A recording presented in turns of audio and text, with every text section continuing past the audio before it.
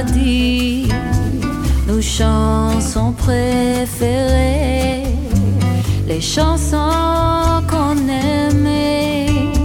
Maintenant tu es en paix, ni de peur ni de Hi, and welcome to Spotlight, Women in Jazz. I'm your host, Ava Gallo, and in this podcast, we'll be listening to various women in jazz talk about their career and adversities they may have faced as women in jazz.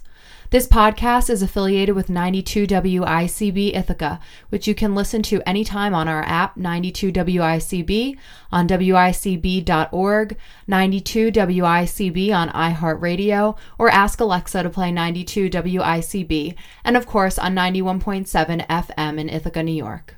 We have a variety of shows, including Jazz Impressions, that plays every Monday through Friday from 12 to 2 p.m.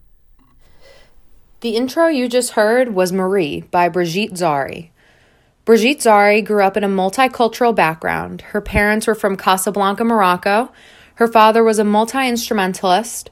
Her mother was a singer and French teacher, and her grandmother was from Spain. So she was raised in a home alive with exotic rhythm and melody. From day one, Brigitte has been singing and writing songs. She's played in bands and was a featured vocalist in films and commercials. She has explored other genres, but jazz is her utmost passion as well as her own material. Her goal is to express her own life experiences in her music. She finds inspiration in the joy, glory, and pain in life, and she confronts these emotions with courage and confidence in her compositions. Hi, everyone. I'm here today with Brigitte Zari. Thank you so much for joining me. My pleasure for having me. Yes. So my first question for you is, what got you interested in music and what inspired you to pursue a career in music? So it's almost like it wasn't a conscious decision. It wasn't something I said, hey, I love music, I want to pursue music. It was something that was... I was just born into, and I found myself writing at 5 songs, and with no idea what I was doing or why I was even doing it. So it wasn't something I thought, hey, I'm going to do music. It's just something I've been doing my whole life. Mm-hmm. You know what I mean? Yeah. So it wasn't like, one day I woke up and I said, I'm going to sing. It was just happening. I just started writing young, and I started singing young, and then I started saying, yeah, I'm a songwriter, I'm a singer. Who the hell knew why? I didn't even know why I said that. Yeah, it's like a natural progression. Yeah, so it's like some things are just preordained or destined, and you don't know what's going on. You just go with it, Yeah. Yeah, I like that. That's cool. So kind of going off of that, I was wondering if you could speak to being a songwriter. I read in your bio your story about singing with your brother and how you would kind of just like make up the music and the lyrics on the spot. Yeah. What do you want to know? What do you want to know about it? So kind of just like your process, I guess, and like how it like developed over time. So songwriting to me is therapeutic. Mm-hmm. It's whenever I have an issue, be it happy or sad or any kind of event that's going on in my life, I always go to write. I guess I would equate that with a book, an author, or just anybody that has any kind of feelings, and my feelings are always on paper or in this case in a recording. Mm-hmm. It's also something that's like also again a natural thing for me. I didn't really I love the standards, and all my music is a reflection of the influences from Cole Porter, right, and James Mercer, and Charlie Parker, Stan Getz, Michael Franks, all those people. Yeah. But for me, because people always ask me, why don't you sing standards? It's not that I have anything against them. I adore them like everybody else, right? Mm-hmm. We all, it's just that I need to tell my own story. So when I'm having an experience, a heartbreaking experience or a happy experience or whatever it may be, I don't want to find out what Cole Porter did when he broke up with whoever. I need to talk about my story that just took place. Right. And so I have to tell my own thing.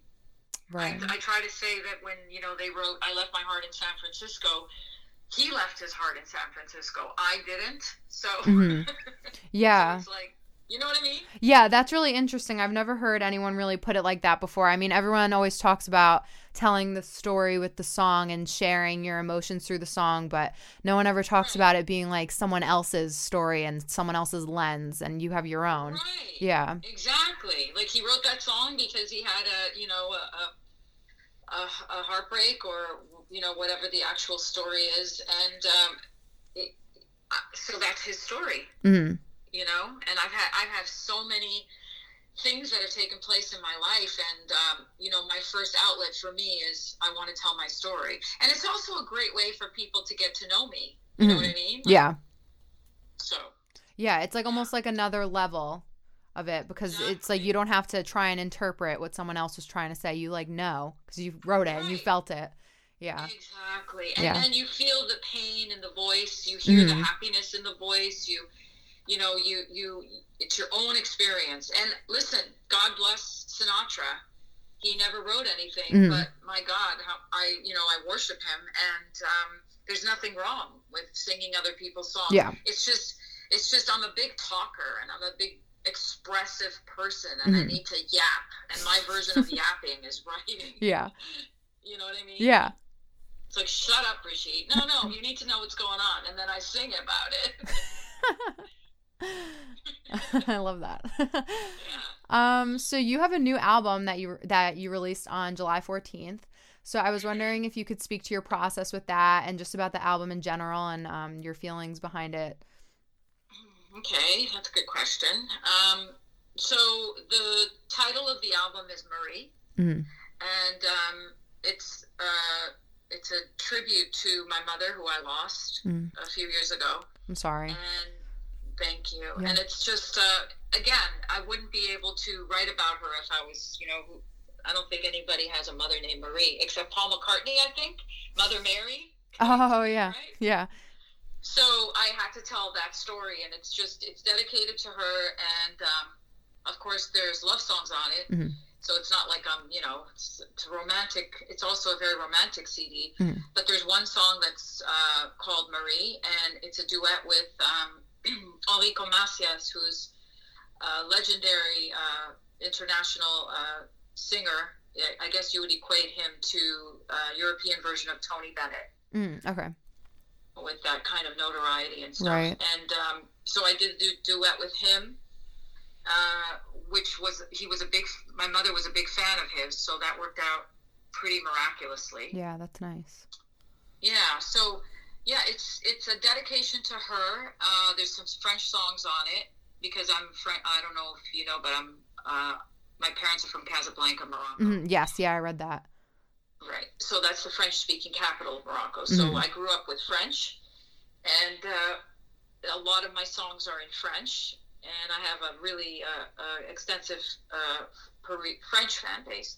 So I like to dedicate those things to them too. But anyway, to answer your story, I get so verbose. It's dedicated to my mom in her honor, and yeah, I hope she hears it somewhere up there. Yeah, that's beautiful. Yeah, I'm sure she'll love it. Thanks, Ava. Is it Ava? Yes, Ava, yeah. That's my niece's name. Oh, no way. That's cool. Yeah. So as a singer, you've explored many other genres, but jazz is what has your heart. So what sets jazz apart from the other genres for you, and what was your experience exploring other genres? Wow, you have some good questions. Thank you. Okay, so when I was really little, I'd say 6 or 7, my brother was on a date, my older brother, and he put Stan Getz on for me, and it was almost like a light bulb for my soul. You know, in life, yeah, you have those moments that'll stand out forever. Yeah, you know, like that one time you saw someone or somebody said something, or so that was like, oh my God, who is this? And he said, you know, you guys chill out. I'm going to let you rest. No, leave it on. You know, he wanted to turn it off, leave it on. So anyway, when I heard Stan Getz, I knew that was it for me. Mm-hmm.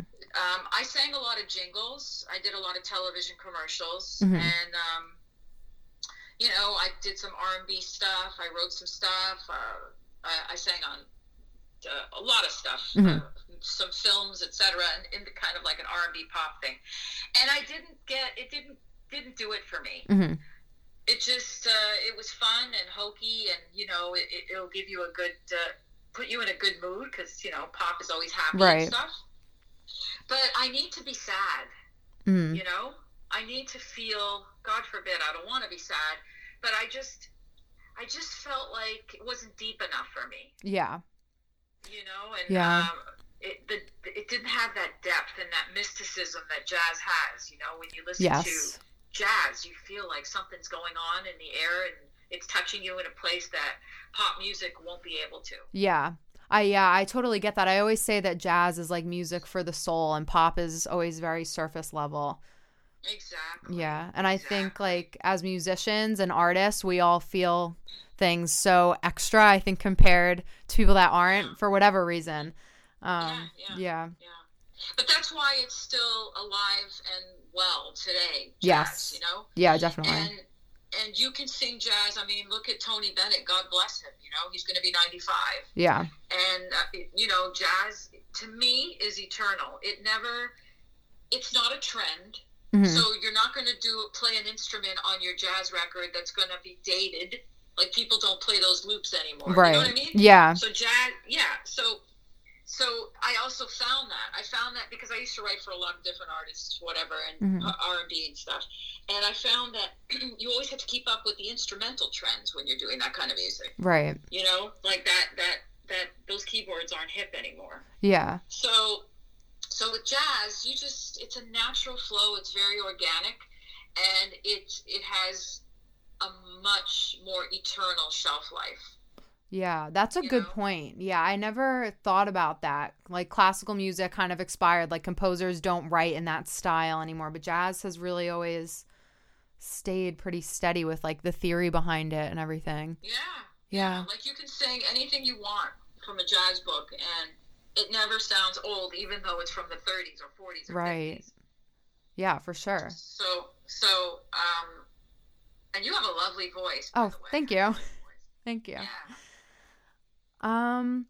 So looking at some of your performances, I saw you work with pretty large bands and not just a typical combo like the 3-piece rhythm. True. Yeah.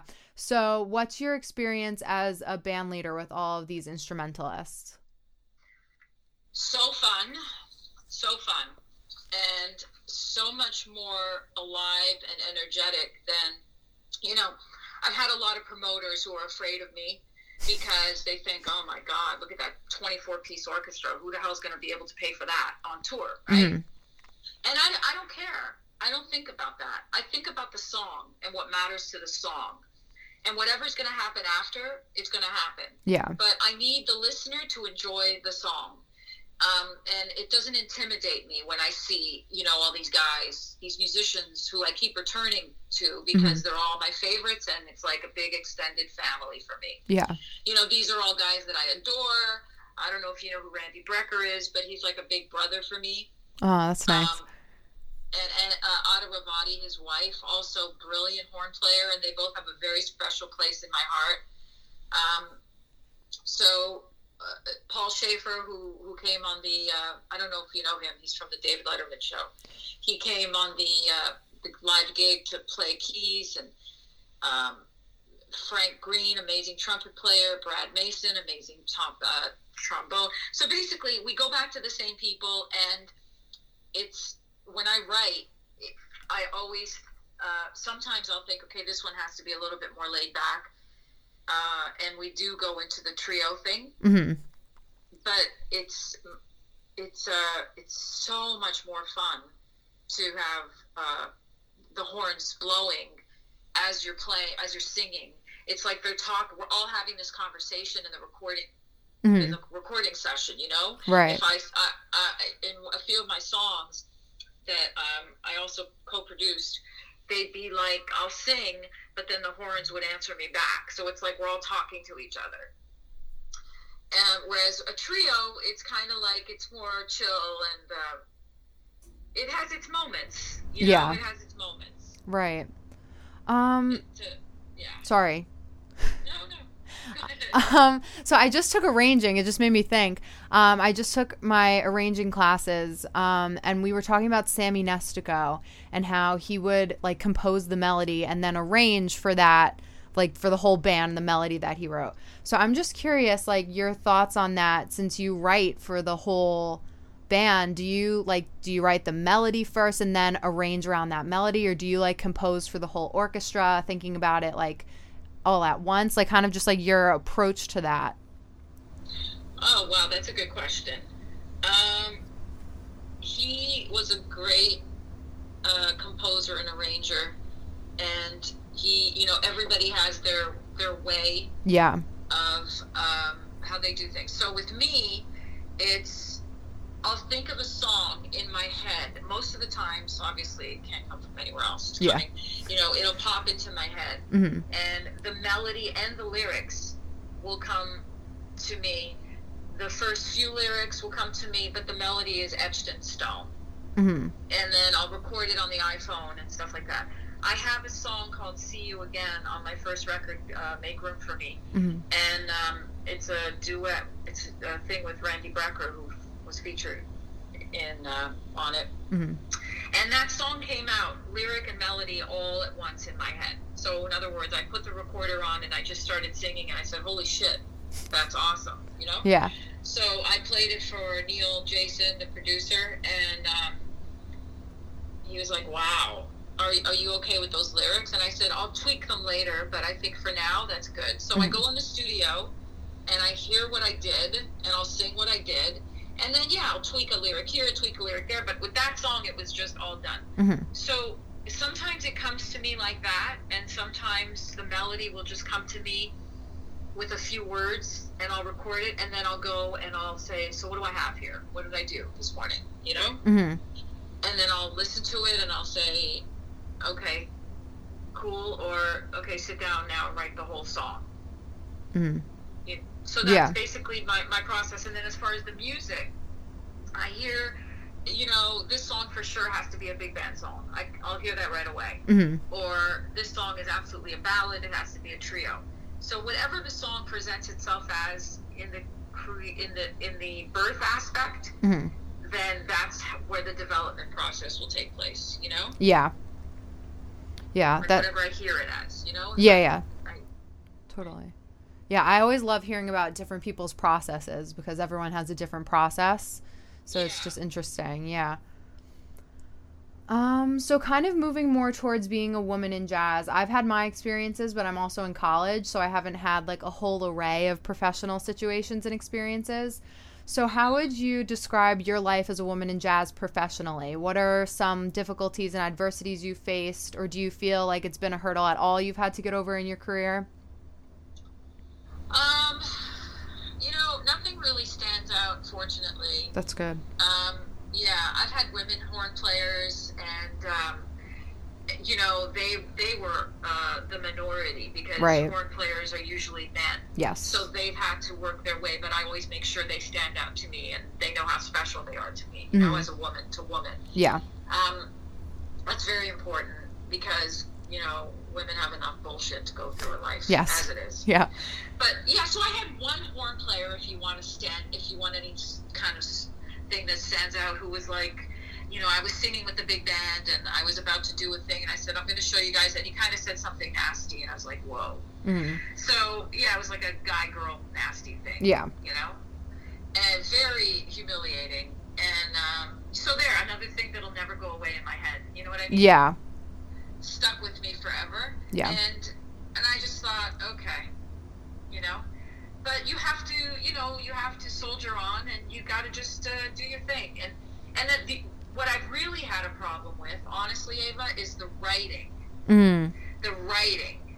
I know that's not your question, but that's where I've been met with controversy. Yeah. No, that makes a lot of sense. Yeah, because I had one radio guy say, to my one of my assistants, tell her she's getting really bad advice to be writing her own music. She should be singing standards. Everybody sings standards. And I thought, oh my God, That's like ridiculous. that's like telling a painter, why aren't you painting so-and-so's paintings? Why Yeah. are you painting your own? Yeah, exactly. Right? Yeah, and no one thinks about it like that too. Yeah, it didn't Yeah. make sense to me. Or a poet who's writing his own poem, and some guy says, don't write his poem, write, somebody else's. Yeah. Copy his. So, I mean, yeah, I've had, from a writing perspective, I've had challenges, Yeah. and then also being heard because my songs are original has been challenging. Right. Because everybody says, managers and promoters all say, you'd have a lot easier time and you'd get a lot more listeners and reviews if you were to just sing Fly Me to the Moon. Mm-hmm. But there's no room for me to sing that. Right. Everybody has done that already. What is going to make me stand out? Yeah. And you have your You know what I vision, yeah, and your package of what you want as an artist, and that's part of it. Right, and that's a big part of it. But also, I just feel like, that's actually the biggest part of it. Yeah. Because he wants to fly to the moon. That's his business. Yeah. That was But funny. right now, I don't feel like flying to the moon. Yeah. You know what I mean? Yeah. No, I totally get Maybe that. I want to drive in my car. Yeah. Yeah, for sure. I had a teacher who said to me, you have to sing music that speaks to you and that you like, because if you're singing things that you don't relate to, the message is just lost. And I think if you write your own music, it's just even better. Yeah, like I wish you would have said to you, to give you another, a little inspiration, you have to sing and write your own music. Right? Because then, you, Ava, if your experiences are being tossed out into the wind and nobody's going to hear your own experiences and you're just going to, but, it's whatever makes you happy, because maybe you relate to the songs that you're singing completely. It totally speaks to you. Right. That's great. Yeah. You guys have the same experience. You and Cole Porter or whoever, have the exact same experience and you can relate. So that's fabulous. Yeah. Yeah, for Listen, sure. never say never. I mean, I'll never say I won't sing standards. God forbid. They're the reason why I'm here. Right. Because I've been listening to them my whole life, right? Yeah. So I give them complete props. And it didn't hurt Frank Sinatra or Sarah Vaughan or Barbra Streisand or Michael Bublé has a career just on singing standards. And good for them, Yeah. It is the songwriters that keep the industry alive, though, because how would the industry stay alive if there's no new music, too? So. Exactly. Yeah. That's very true. Yeah. That's very true. But again, I don't want to poo-poo anybody. Oh, no, of course not. Yeah. I love them all. Yeah. So my last question for you, as a singer, I sometimes feel like improvising as a vocalist is like a whole other beast than improvising on an instrument. So how do you look at improvising for the voice? Like, do you think about it as writing like a whole nother tune and another song within like those same chord changes? Or do you use like some instrumental techniques? Keyboard. Mm-hmm. And, the voice is an instrument. Yes. Right? Yeah, and totally. I've been told, by a lot of people that my voice sounds like a horn because I only listen to horn players. Mm-hmm. I rarely listen to singers. But yeah, so it's your voice, your head is an instrument. Your melodies are instrumental. Mm-hmm. You don't necessarily need to play an instrument, although it helps. But yeah. I don't know if I answered your question. No, you did. Yeah, that's a good way to put it, for sure. It's interesting. Yeah. A lot of people always say, well, the voice isn't an instrument, but I feel like it's like the original instrument because there were no instruments. Absolutely. The voice is an instrument. Of course it's an instrument. Yeah, for sure. If there's no voice, how is anybody going to interpret what the voice you can't, you have to have, Yeah. I don't know who would say such a thing. Yeah, I think it's just like kind of like a stigma thing. I don't know if like how many people like outwardly say it, but I've definitely like heard it, or like, oh, singers aren't musicians. It's like, I'm a musician. Yeah. Of course you are. Yeah, so I think that's just like some stigma in the industry that I've heard. But The voice is a major instrument. For sure, yeah. I have a teacher who always says that the voice was the first instrument, and all of the instruments are based around the voice, so... Fabulous. Yeah. I agree. Cheers to her. Yes, definitely. Yeah. Richard Harper from the New School, yeah. Wow. Yeah. Fabulous. Well, it was so lovely speaking with you. Thank you so much for your time. I really appreciate it. Thank you all so much for listening. You can find Brigitte Zari on Instagram @Brigitte Zari and Spotify and Apple Music by just searching her name. We're going to hear a little bit more of her song Marie in the outro of today's episode. Tune in next time for another episode of Spotlight Women in Jazz. Maintenant tu es en paix, ni de peur ni de larmes, plus aucun souci, ma chérie Marie, ma Marie. Jolie, jolie Marie.